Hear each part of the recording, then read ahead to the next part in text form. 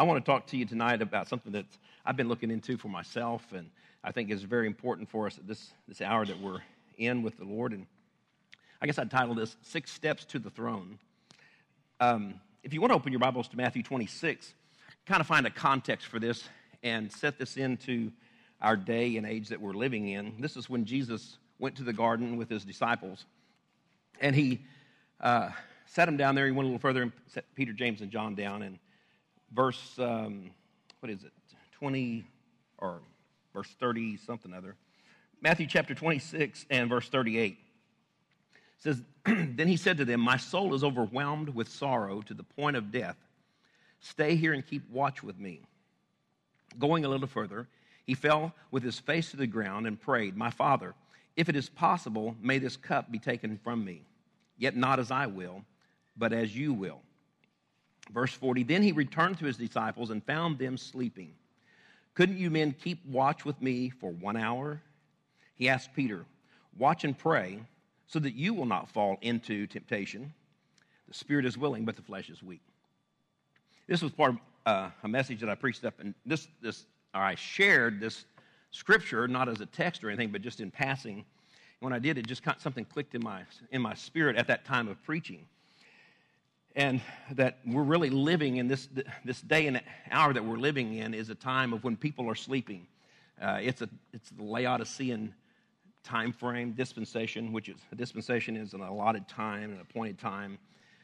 And so we're in that last period of when there's a falling away, there's lethargy, complacency upon Christians. And, the spirit's willing, but the flesh is weak. We want revival, we want this, we want that from God, but it's like, it's just like, for some reason or other, we just can't make it, And this, to me, is a picture of that happened then of what's going on now. And boy, I don't want the Lord to come back and say, sleep on. He comes back again, and he says, comes back to him, he says, sleep on, my captor. Here comes my captor. Here comes my, my betrayer. And, in Thessalonians chapter 5, it says, he that sleeps, sleeps into the night. The night season that he's talking about there is the tribulation time. We can't afford to be asleep. We need to be alert. We need to be awake. We need to be watching and waiting for the Lord. And I think that how can we do this? It takes daily discipline. We need something every day. It's easy. Falling away doesn't just occur usually in one big hit. I mean, there are traumatic things, but sometimes those traumatic things can push us closer to the Lord. More than not, it's these little things. It's these, it's just, it's like maybe if you had an exercise routine, and maybe, you just started getting away from a little bit of it, a little bit more, one thing this week, and then next week something else changed, and before you know, it's like, well, you don't have time for that, I don't have time for that. Ain't nobody got time for that. So, and then so we just kind of slip away from it, and I think that happens in our spiritual discipline as well. So what I'd like for us to do is something that I've done in my life for probably, I consciously remember doing this from the time of about 1981, and begin to make it part of my prayer time. And I remember I read a book from Larry Lee. He was pastor at Church on the Rock at that particular time up in Dallas, and he's gone on since then. He wrote this thing called Could You Not Tarry? And taken from this passage of Scripture about where Jesus was asking, could you not wait with me? Could you not watch with me for 1 hour? And it was a challenge then about, couldn't you at least pray 1 hour a day? Can you pray 1 hour a day? And so, sometimes we think, and it depends on where we are. Sometimes we're praying and we're looking, 12 minutes, And there's so many things. I don't know if you're like me, but a lot of times as I start to pray, I start thinking about everything I need to do, and I need to do this, and I need to do that, and here it goes. And so I'd even maybe keep something close at hand so I could write that down, but the problem was that I was writing down all my daily schedule. And but I was there to write down whatever I heard from the Lord too, but, it's kind of like the Lord just kind of stepped back and said, so what are you going to do? You going to do that, or are you going to come in my presence? And I'm like, well, you're not when you start talking, I'll start writing. Oh, boy. It's a wonder I'm still alive. It really, it's a wonder I'm still alive. And the Lord, it's kind of like, I don't need to talk to you if you're going to be messing around with your stuff. If I don't have your full attention, then I don't need any of your attention. And so I began to make some changes in my life. And so I heard this, and it was a pattern. Dr. Youngie Cho, he pastors that little church in Seoul, Korea, 750,000 people, something like that, They've had various prayer-type things, and I think this was one of his patterns as well, and everybody kind of breaks this down a little bit different way, but on the Lord's Prayer is what it's called. It really should be called the Disciples' Prayer. You can break it down into 6 parts, and then use each one of those for 10 minutes to move along through, and that's why I call it 6 steps to the throne. And again, you can expand this. I've had it where I spent one whole day on number 1, the second day on number 2, the third day on number 3, make this into a 6-day prayer type thing. You can just broaden it as much as you want to, but I think the minimum is, could you not watch for 1 hour? So I want to challenge you. Church. Could you not watch for 1 hour? Could you not pray for 1 hour with the Lord? So, I guess there's different ways you could do it. I try to do it in one block, one lump time, but I guess you could do 30 minutes in the morning, 30 minutes in the evening, or whatever, wherever you find it, or lunch hour. Wherever you can find your time, you need to do it. One thing about this, by breaking this down into 6 different points, you can always pick up and take it again. Like I said, I've been out deer hunting and spend one whole day on one portion here, And so you might want to open to Matthew chapter 6 and verse 9, I think is where the prayer starts. And let's take a look at this. Let's break it down. And I'm just going to share with you some thoughts. But here's the thing. This is not hard and fast. You have got to adapt this to yourself, to how you're going to remember it. When Jesus gave this is, he said, it basically was like, pray like this. And he gave us a pattern for prayer. He didn't mean for us to just memorize this with rote memory and just say this prayer off and that was going to do it. He said this is a pattern for prayer, and follow this pattern. And so that's what we need to do. And so you make it work for you. And it starts out, our Father who art in heaven, hallowed be thy name. That's the first block, how I block it down. And I call it step 1. Step 1 is praise. I enter his gates with thanksgiving, enter his courts with praise. I come to praise him. Our Father. One thing about it is, and you've heard me mention this maybe in our services when we pray and when we join hands together, when you say our Father, it's incorporating, there's more than just me. It's not my Father, this is our Father. So he makes this statement to remind us that we're not in this thing alone. Now that right there helps me because a lot of times I think, nobody knows the trouble I've seen. Nobody knows what I'm going through here on this one today. If somebody just knew. No, he says, our Father. So there's somebody else somewhere that has some challenges, probably more than what you or I are going through. So it should remind us that we're not in this thing alone, that we are in the family of God, and that he is our Father. Now, I could literally expand this teaching to make it into 6 weeks or however long, because you could spend a lot of time just on the attributes of a father. And some people might have some, maybe just some misconceptions about the word father, or maybe in their own personal relationship that they've had some difficulties. But, what is our Heavenly Father like? Well, he's a creator, and he's a friend and a counselor. Just some things I jotted down. I've got scripture references to go with this, that we won't turn to all these, so maybe we can make it through here. But he's a comfort and mercy there in 2 Corinthians 13. He's the Father of forgiveness in John 8 and in Daniel and Chronicles, 2 Chronicles. He's the Father of love, John tells us in John 16. So a lot of things, and you can go through, and you just as it comes to you, because most of the time, and you can have your little outline there, to help move you through each step to the throne, but you've got to make this thing real. From the abundance of the heart, the mouth speaks. It has to come from our spirit. God is the spirit, and they that worship him must worship him in spirit and in truth. And so he's seeking true worshipers. And so this is what we want to be in our prayer time, is a true worshiper. And so we come out, and so then you begin to think about, wait a minute, he's the creator. And so what is it that you need that day?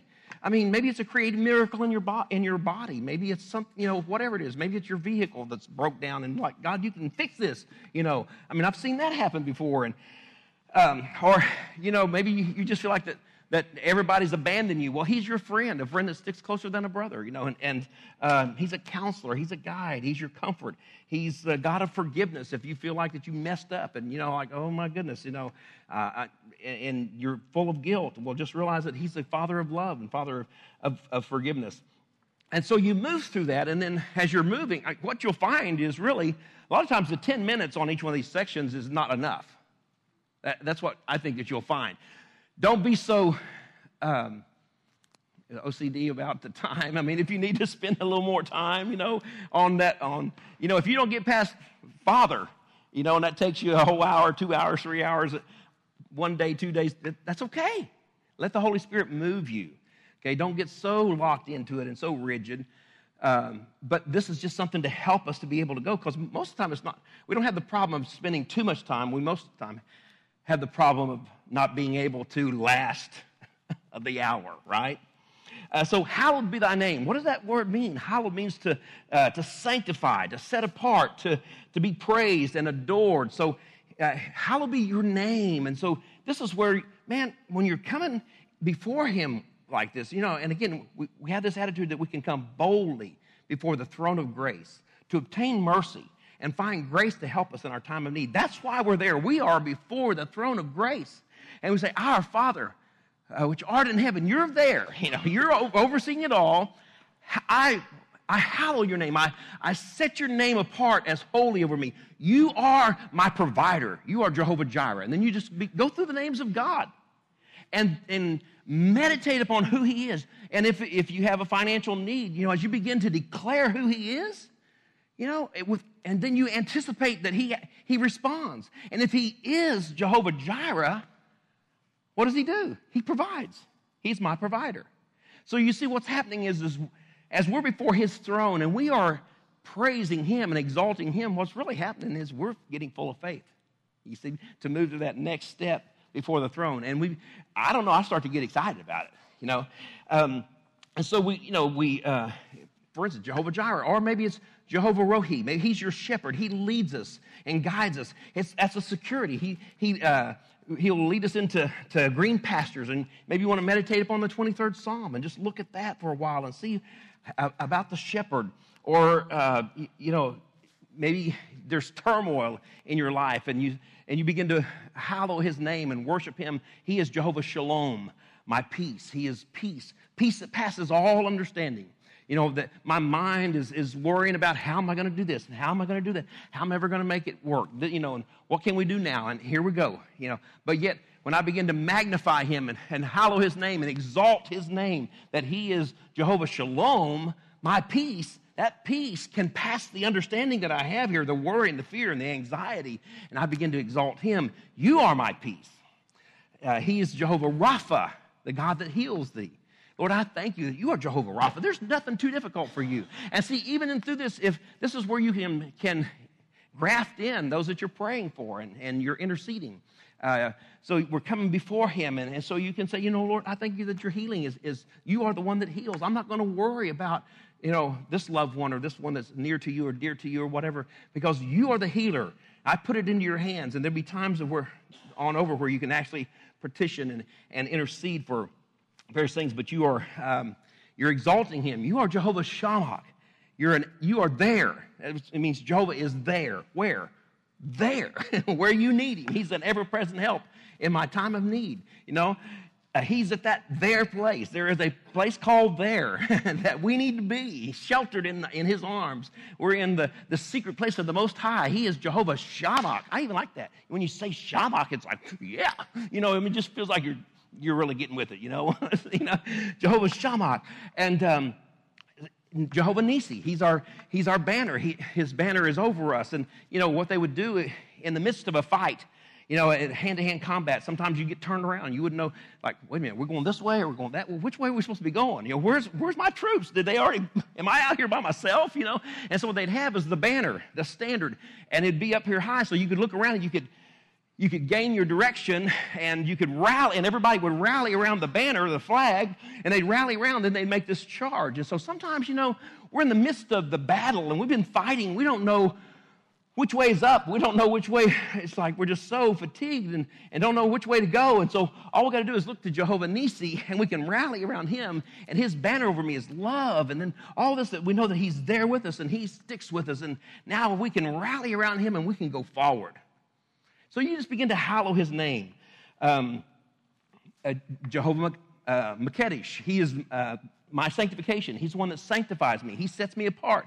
If the devil's trying to bring guilt upon you for something, you can say, well, I thank God that Lord, I hallow your name today. I set your name apart, that you have set me apart. You are my sanctification. You're the one that does it. You're Jehovah Tsidkenu. You are my righteousness. Now I am the righteousness of God in Christ Jesus. So whatever it is that you are in need of that particular day, at that particular time, as you begin to magnify him, he will strengthen you.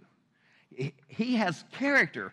He has a supply of character and glory for every situation and circumstance that you are in need of. And so you go through that, and we've probably already been more than 10 minutes right there on that part. And so just begin to pray and exalt him. The second thing, as you go through, the second step is, the first was praise. This is priority, kind of how we get things in priority. And that's where it says, thy kingdom come, thy will be done. So you start out and you say, Father, I thank you that you have given to me dominion and authority. Whatever I bind on earth shall be bound in heaven. Whatever I loose on earth shall be loosed in heaven. I thank you that your kingdom be established over my household, over my family, over my kids, over my son, over my daughter, over my job. Your kingdom, your rule and reign be set up, be established. Now, we are God's agents of victory. What we say, carries weight. We speak it with authority. So therefore, if we are saying, your kingdom come, we are establishing that. We are prophetically declaring that. And so this is the time when you go through and you spend that time of your kingdom come, and then your will be done. In my life, Lord, search me, O God, and know my ways. If there be any way in me, any wicked way, any self-centered way, and not my will, but your will be done. And you go through there and you work through yourself and then your loved ones and just work it on through and pray for whoever the Holy Spirit prompts you. Thy kingdom come, thy will be done on earth as it is in heaven. Lord, let your will be established, not my will, yours be done. And so you work through that and look at it personally and let his kingdom rule and reign over you, and search your heart. Allow the Holy Spirit to do an inventory and see if there's some place where you're trying to rule and reign. This is not a democracy. This is a theocracy. It's where you get off of the throne and you allow him to be on the throne.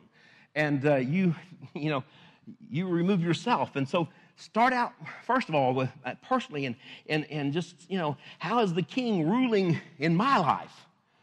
And let the Holy Spirit tell you. Do a sober look, a somber look. Then into your family. Let it spread through, his kingdom. How is it working through the family members and his will? And then through the church. Pray for the church. Lord, your kingdom, your rule be established over our church. And if the enemy's hitting in some particular ways, bring that before the throne. And Lord, help, and pray, Lord, help us to be able to shut that thing down. It's your kingdom, your rule, your reign. And how dare the devil come and assault us this way? Or, pray for members of the church in various ways like that. Pray nationally. Pray for those that are in authority over us. We need to pray for our leaders. And you can pray internationally. You can pray for those around the world. However the Holy Spirit directs you, seek first the kingdom of God and his righteousness. All these things will be added unto you. And so as we're saying, thy kingdom come, thy will be done, in a sense, we are seeking his kingdom to be established, not my kingdom. And so then all of these other things, they're going to be added. So we're in alignment with him. Number 3, give us this day our daily bread. Now we move from adoring him to asking him now for something. Now we're going to ask him, Lord, give me today my daily bread. And, I like Jabez. He says, bless me a lot. Lord, bless me. And what I really want you to do is bless me a lot. I'm not going to tell you what to do. I'm not going to tell you how to do it. But I'm not going to settle for anything less than what you have for me. I'm not going to ask you for anything more, but I'm not settling for anything less. A lot of times we get to bargaining with the devil. Well, if I could just get this. And we start to just minimize. If I could only... And we start in, if only I could just, here we are, we're settling for something else. Don't do that. And so, give us this day our daily bread. We're moving from heaven and his courts of heaven now to earth. What do I need here? Take a look. What do you need? Jesus told them to pray that because, if they weren't secure about their daily bread, which they would gather for the next day, then, you can't hardly concentrate on the things of the kingdom of God if you're trying to take care of your own things. And so that's why I said, Lord, give us today our daily bread. Supply our needs. I thank you that, and you can quote that scripture. I thank you that you supply all my needs according to your riches and glory. So my needs are met. I don't have to worry about that. Now I can concentrate on you and upon your kingdom, and upon what you would have for me to do. And so daily bread covers those daily essentials, what you have to have, the essential things, the needs. Didn't say wants, but the needs. What is it that you need? And, food, clothing, shelter, is your house payment being met, and job situation, and look at it socially, how are things going? What type of relationships there? And so financially and spiritually. And pray for the church finances. Insert here, that pray for our finances, that Light Christian Center is not just barely getting along, just struggling along, that we ought to have more than enough that we can do what we need to do and be able to build up for whenever we need something that we can just move on forward. Amen? I thought it'd be so cool. They were gathering stuff for the temple and to build, and they were gathering, and finally they had to say, wait a minute, go tell the people don't do that anymore. We got enough stuff, and start giving it back. Wouldn't that be so cool? Okay, we don't have to give it to the general fund anymore. We're going to give it over here. We're going to send this over to so-and-so, and we're going to see where we're going to send this money. We need some people to come and sit and pray and decide where we're going to send this $1 million over here. Wouldn't that be cool? Amen. Praise God. But anyway, so pray. Pray for your finances, and pray for the church finances, and then believe God for it. And then you move on to the fourth step, and we're moving on into purity there. Forgive us our debts as we also have forgiven our debtors. And this is a time when we want to come clean before the Lord and before others. And it's a time when we should have no unconfessed sin, and then we should have no unforgiveness in our heart. So it's time to examine ourselves. What's one of the biggest hindrances to answered prayer? Unforgiveness in our heart, and maybe unconfessed sin. So this is a part where we come and we say, Lord, and what's the measure of forgiveness? We forgive the same way that he's forgiven us. And so if you fail to forgive, then watch out. That same measure can be measured to you on your forgiveness. And so the scope of forgiveness is for everybody. Well, so-and-so, I'm going to forgive them. I don't forgive them, though. They don't deserve it. No, we got to forgive them. That doesn't mean that you have to agree with them. It doesn't mean that you have to, be buddy with them. I mean, if they're doing something that they don't need to be doing, but you can't afford to harbor that unforgiveness in your life. You follow me? And so the same thing with unconfessed sin. Again, the Holy Spirit is there to help us and invite him to search us. Again, just like David said, search me, O God, know my ways. Run scan disk or whatever it is, run that through there and let it check all the areas of see if you got any viruses hiding down in there anywhere that Satan's been he's got some strongholds that he's built in there. And so uproot those things. And so we're to forgive others there, like Jesus talked about in Matthew chapter 6, that we forgive them. And then test that forgiveness. One person that the test is how you feel toward others after you have forgiven them. Do you really feel like that you don't have any ought against them anymore? I mean, that ought to go. You ought to be free from that. You ought to be loose from it. I don't know how they feel, but you ought to be freed from that. And we got to know that forgiveness really is a choice. You have to choose to do it. It's a command. He tells us that he commands us to forgive, but it's still a choice that we have to make. And it's an act of our will. We willfully forgive others. And, one person said that forgiveness is love in action. And, we want that love in action to us, and we want to express it then to others. And God loves, it's his love really shining through our heart as we forgive and release others. And so we go through and we pray and ask God to search us and to know our ways. And David did that. He was it the 50th Psalm? Psalm 50, I think it is, where he talks about wash me with hyssop and I will be cleansed. And then 51. And so he was before God, just pouring out his heart and saying, cleanse me, O God. Step number 5. We're moving real fast here so we can pray. Lead us not into temptation, but deliver us from evil. Now, what's up with this?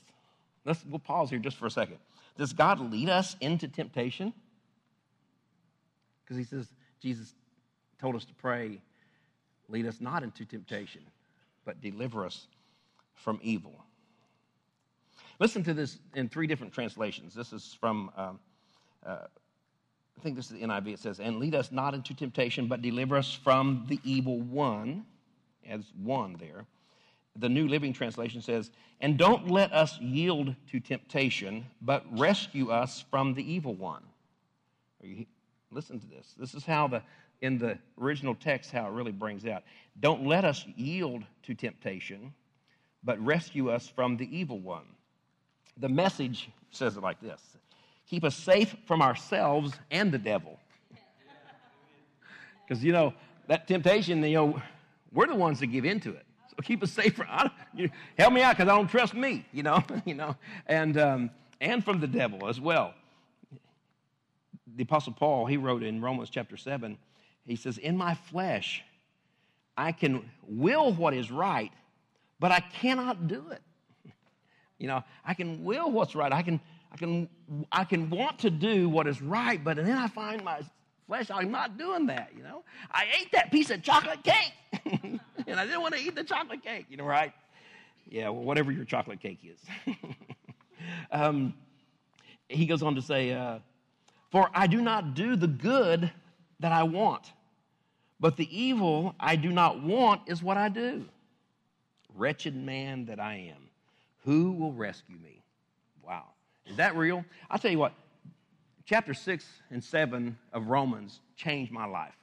Because I was so frustrated, and I'd look around, I'd see pastors and stuff, and I'd think, man, I could never be like that. And I'd hear the word, and I'd just feel so bad. I'm I'm never going to make this. So why even try? You just look around, and you think, I could never be like brother so-and-so or sister so-and-so or this or that or whatever.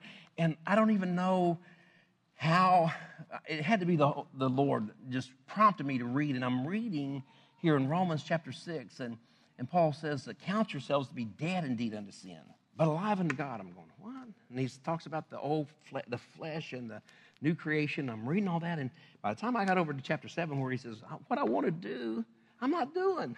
I go, wait a minute, that's me. And what I don't want to do, that. And so I thought, wait a minute, this guy is the Apostle Paul. I knew enough that I knew that, he wrote 2/3 of the New Testament. I thought, if this guy's struggling, well, no wonder I'm having a hard time, So I stopped looking at, this preacher or that, sister so-and-so or whatever, and I thought, man, I'm going to look to Jesus, and I'm going to look to the Word, and I'm going to hear what, this guy had to say, and I thought, you know what? And it gave me hope. I can do this, I can do this through Christ who gives me strength, just as Paul wrote it. And really made me see the reality of the two natures of the believer. That we have to learn to discipline ourselves. And so here in this part where he says, lead us not into temptation, but deliver us from evil. We just kind of go right over through that. But I tell you, this is an important part of this prayer. This is important, if not more so than any other part. I think they're all equal. Maybe some of them stand out, on the different day, wherever you are and whatever is going on in your life. But here's how this is kind of broke down for you, okay? And I did, a few years back, I did some extensive study, and just on that one phrase right there, busted it all out into the original and wrote down some things. And so see if you can catch the meaning then of lead us not into temptation, but deliver us from evil. It's like this. When brought to temptation, we may not fall into it, but may be saved from that fall or drawing in by the power of God, drawing us back from the evil himself. So what he's saying is, basically what happens is every day, it wouldn't be right for us to say, Lord, first of all, God won't lead you into evil. James says God is not tempted of evil, neither does he tempt any man with evil. So he doesn't do that. He's not going to lead you into evil. But on our daily walk, on our daily path, every day, you're going to come by temptation. You're going to pass by temptation. Well, hopefully you'll pass by it. So as you are coming to temptation, what you're saying is, Lord, help me. When I come to temptation, that part of temptation, you lead me and pull me on through past that so that I don't fall into temptation, but I go unto you instead of into. And it's that word, the Greek word there, really, it's into. It's not in, but it's into, and it's very specific the way that it's used. And so he's saying, Lord, lead me. I want to follow you. You lead me. So, and he said, not into temptation, but so that as I come by, it's just like, I never had any problems with alcohol, but I remember one time Robert McGee was talking about he was an alcoholic at one time, and God delivered him from that. He was talking about this little White's liquor store out here on Highway 6. Okay, yeah. See? That's what I'm talking about. Where's the banner? Rally around the banner. Good thing you didn't send me after anything. I'd be going the wrong way. He said, it was right outside the city limits, I guess it was. He said, man, and so we'd be going to the hospital or something. He'd like, there's old White's liquor. So I finally got to know, well, what's up with White's liquor? Said, man, I used to roll out here, and this and that and whatever. And I said, well, look, now you're not rolling into it, you're rolling past it. And that's kind of the deal. Where before, you couldn't pass it by. You have to, oh, no, let me pull into here. Now then, you can just go past it. Now, how many of you, when you're going down Highway 6 and you pass White's liquor store, that it gives you a whole lot of trouble? Don't raise your arm because you expose your ribs right there. I mean, I never even thought anything about it. It doesn't bother me, But if that's your problem, if that's your chocolate cake, then you have to say, Lord, when I go by that, you lead me so that you can pull me on past that I don't fall into temptation. Whatever it is. It's like our kids. We can't keep temptation from them, but all we can do is try to equip them and train them that when they come to temptation and when they come to that part that they can stand alone. In other words, they can take a stand and not give into that temptation. That's what he's saying there. Strengthen our wills with your strength, Father, so that we may resist and not be drawn over the threshold into it. You following that? Makes a big difference on really how you look at that part of that. When we pray, lead us not into temptation, but deliver us from the evil or the evil one. We're saying, God, unless you lead and carry me, or it literally means bring me, unless you lead and carry me and bring me, past this thing, I'll fall into temptation that comes. I'll fall into it. Man. I remember when I was going to stop smoking. I was going to kick the habit. I really got old. I think I'd turned 21. I said, I'm old now. And I got to kick this, man. This is going to kill me if I'll never make it to final resting stage at 25 if I don't do something about this. And, it's tough. How many of you ever fought that habit? And you throw them out the window and you go down at the next door and you pick some up. And it's tough. It's like, well, just one more pack. Just one more pack. After this, it's over, right? Isn't that how you do it? Man, finally I said, Lord, I can't do this on myself. I'm no good at this. I am no good at this because I will stop and buy some, I need some help. So what I was saying is lead me. Unless you lead me and you bring me to safety, I'm going to fall into temptation. I need your help right here at that point of weakness. I need your help. And now, the thing is, the Lord won't completely you got enough that you don't want to fight that battle again, And, but with his help, things went real good for about 3 months. And then I thought I'd kicked it. I forgot about him helping me. I forgot about him carrying me past it.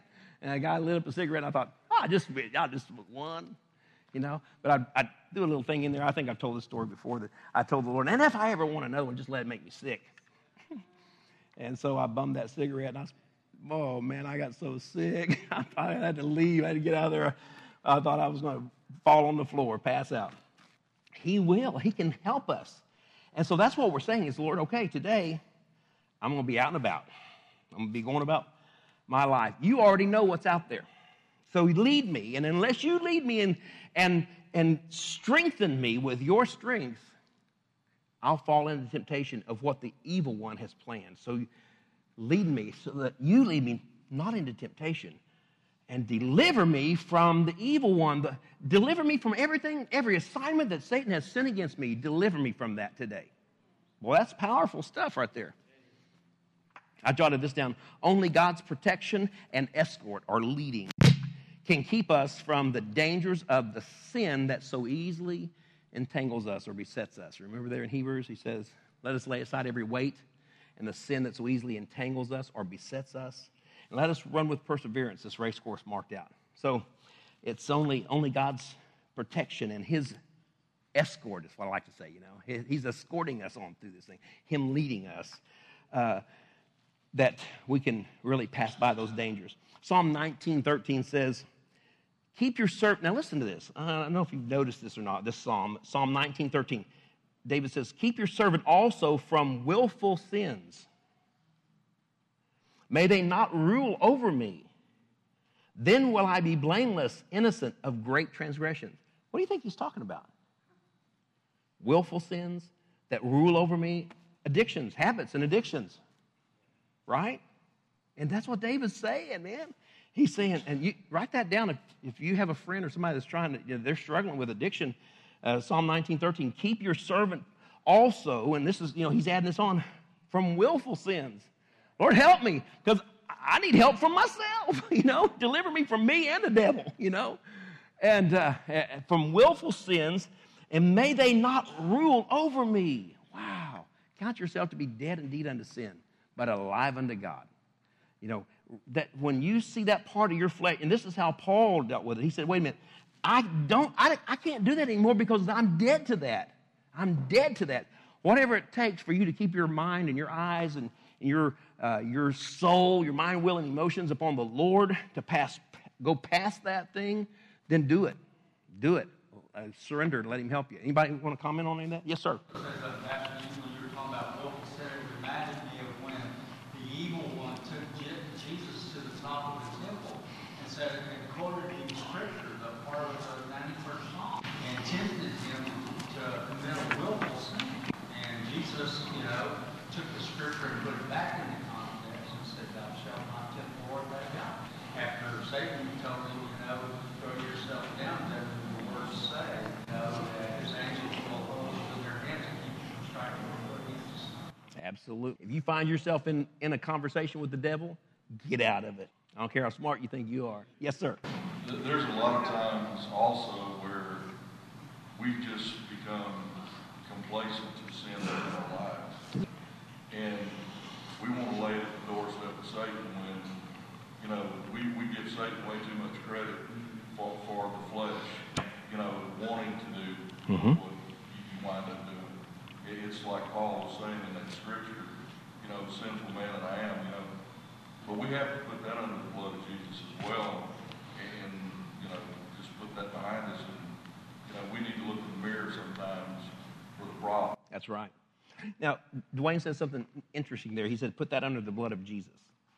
Now, here's what I've done as I've used that. Now, I think there's all different types of tactics, you know. When you are faced with some type of trial, whether it's going to bring fear, doubt, or cause you to fail in a particular way, if you think about it, when you put it under the blood, you're saying, wait a minute, Jesus paid the ultimate price. He shed his blood. He went to that cross. He went to the whipping post. He was wounded for my transgressions, bruised for my iniquities. If you can get a picture of Jesus being beat so bad that he's unrecognizable and say, because he did that, I need to step away from this because he paid such an ultimate price for me and for my sin that I need to step away from it. I tell you, love constrains us. That's what the Bible says. His love constrains us. His love should be so powerful in us that it does move us away. People talk about, you know, they want to talk about, you know, preaching hellfire and damnation. Well, that's good, and sometimes, I guess, and try to scare somebody away from sin. But you know what? You can scare me away from chocolate cake for a couple of times, but you know what? I'm going to sneak around there. I'm going to find it. You know, I'm gonna man up and get me some of it. You know what I'm talking about? So, you know, you can be scared away from sin for a little while, but when love will constrain you that you love someone or him enough that you say, there's no way I'm going to do that. That's more powerful. More powerful. It's when you love someone enough that you won't do what you might want to do or what you feel like that you have to do or that you can't do without. When you restrain from that, then that shows that love, and that's pleading the blood. That's how I do it. That's what I do. I see that whipping post. You know, we try to portray that in the dramas of him being whipped and stuff, but man, if you that's not even close to it. And if you just say, Holy Spirit, just give me just a little bit of inkling of the whipping post where he was wounded for my transgressions. We step across the line, you know. Well, I got this foot in. I'm just, I'm not sinning real bad. Just, you know, I still got this foot in, but that's not too bad. You know, so-and-so's worse than me. Right? Isn't that how we always do it? Well, I'm not as bad as so-and-so. So, you know, as long as we can knock somebody else down, as long as we're just a little bit higher than somebody else, then we're not so bad. Oh, yeah? Well, when we stand before the Lord, we're not going to be judged by that person. You know, we're going to be judged. Yes, sir. I like to say fear will get you started, but love will make you stay. That's good. I like that. Fear will get you started, but love will make you stay. So get a vision of that and plead the blood. Say, Lord, I thank you that by your grace and your mercy that you have paid this price for me. Romans 7 is a good chapter to read, and 6 and 7 if you want to read that, and especially verses 15 through 25 in Romans 7 where Paul's really struggling.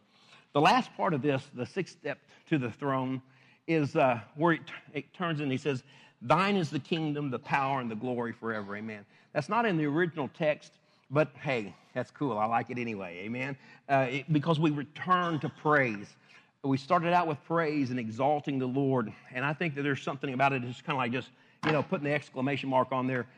It's your kingdom. It's your power. It's for your glory, Lord, today, and you're going to strengthen me. And so that you just kind of close out that last 10 minutes with some praise and adoration to the Lord and saying, Lord, I want to set myself apart to be to the praise of your glory. Let me bring glory to you today and begin to finish off on that. Or if some of those other 5 took you a little bit longer and you don't quite have enough there, you can that'll give you a little buffer point. But, why do we praise him? Because we want to acknowledge God's supreme authority. And see, this last part here, thine is the kingdom and the power and the glory. It's praise, but it's also declarations. And we're declaring this. It's your kingdom, not, it's not the stock market. It's not, so-and-so, and it's not the devil, whatever. It's your kingdom. Lord, it's your power that rules over everything. Your glory supersedes all other things. So I can do all things through Christ that gives me strength. It's your kingdom, your power, your glory, forever. It's unending. And whatever I need today to make it through this day, I can do it because of what you supplied. And I want to tell you, if that don't light your fire, your wood's wet. I mean, it ought to get you going. That's the way you ought to start your day off. Before you can get out of bed, you ought to do that. You ought to do that. And then when you get up, you feel like you had an extra hour sleep, a rest, before you even had to get out of bed. Just set whatever it is a little earlier. But we are to glorify God and exalt him in our praise and also by speaking that out and making those declarations to him. Amen? Well, let's pray. Father, we are so grateful for all that you do for us. And, Lord, even in our prayer, you give us direction and you give us help by your Spirit. And so we ask that you would just keep us mindful of these things so that we rise to the challenge and that we purpose to pray at least 1 hour a day and to pray for ourselves and for our family, for our church, for our friends. And Lord, that as you give us direction, and we know that that's going to make a difference. We know that it can't return void, and as we declare and speak forth your word in each one of these situations, that things have to change. So, Father, we just rejoice in that. We ask that you just go with us now as we go our separate ways and continue just, Lord, to visit those that are sick and send somebody into their pathway, Lord, to pray for them. And, Lord, we just thank you for the body that we're attached to. Thank you for Light Christian Center. And, Lord, we're excited about as we get to gather again this Sunday in your name. So, Lord, we're looking forward to that in Jesus' name. Amen. God bless you.